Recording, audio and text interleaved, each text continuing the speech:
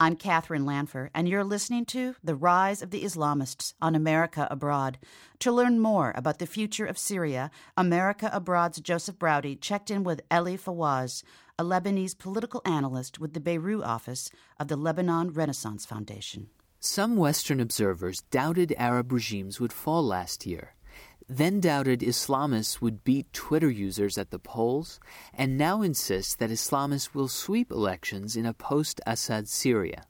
But Elie Fawaz at Beirut's Lebanon Renaissance Foundation takes a different view in evaluating the Syrian Muslim Brotherhood, who now dominate an opposition coalition based in Turkey called the Syrian National Council. As you look at the Muslim Brotherhood, they are basically, first of all, they're old. All of them are aging, and they are abroad. They live in Turkey, they are in Britain, they are also in Germany. And the National Council, the National Syrian Council as well, is not proven to be the force that can lead Syria when the Assad regime will fall. But Elie, Tunisia's Islamist leader is also an old man who came back from exile, and now he effectively controls the country. Why would the Syrian Brotherhood be different? One simple reason. They've been smashed by the Assad regime. You remember the Hama massacre in 1982? The Assad regime did not even give any leeway or room for the Muslim Brotherhood to become an underground party like in Egypt or even in Tunisia. It's completely different in Syria. Fawaz went on to draw a key distinction between the Syrian struggle against Bashar al-Assad and last year's revolutions in Tunisia and Egypt. It's much more lethal, and it's been going on much longer.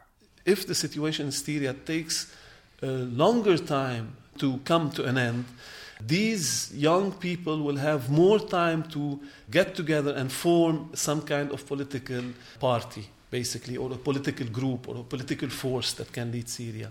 Right now, their focus is on the ground, on resisting the Assad regime, more than they are focused on the political process or the future of Syria at the moment. But talking with these people, you feel that they're clever, they know what they're doing, they're linked together, they have a strategy.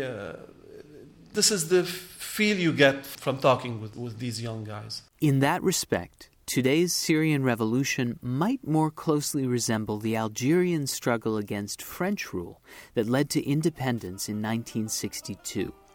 That fight, which lasted 8 years, was a crucible that yielded a new, young political leadership, as well as a new sensibility that prevailed in the country for decades.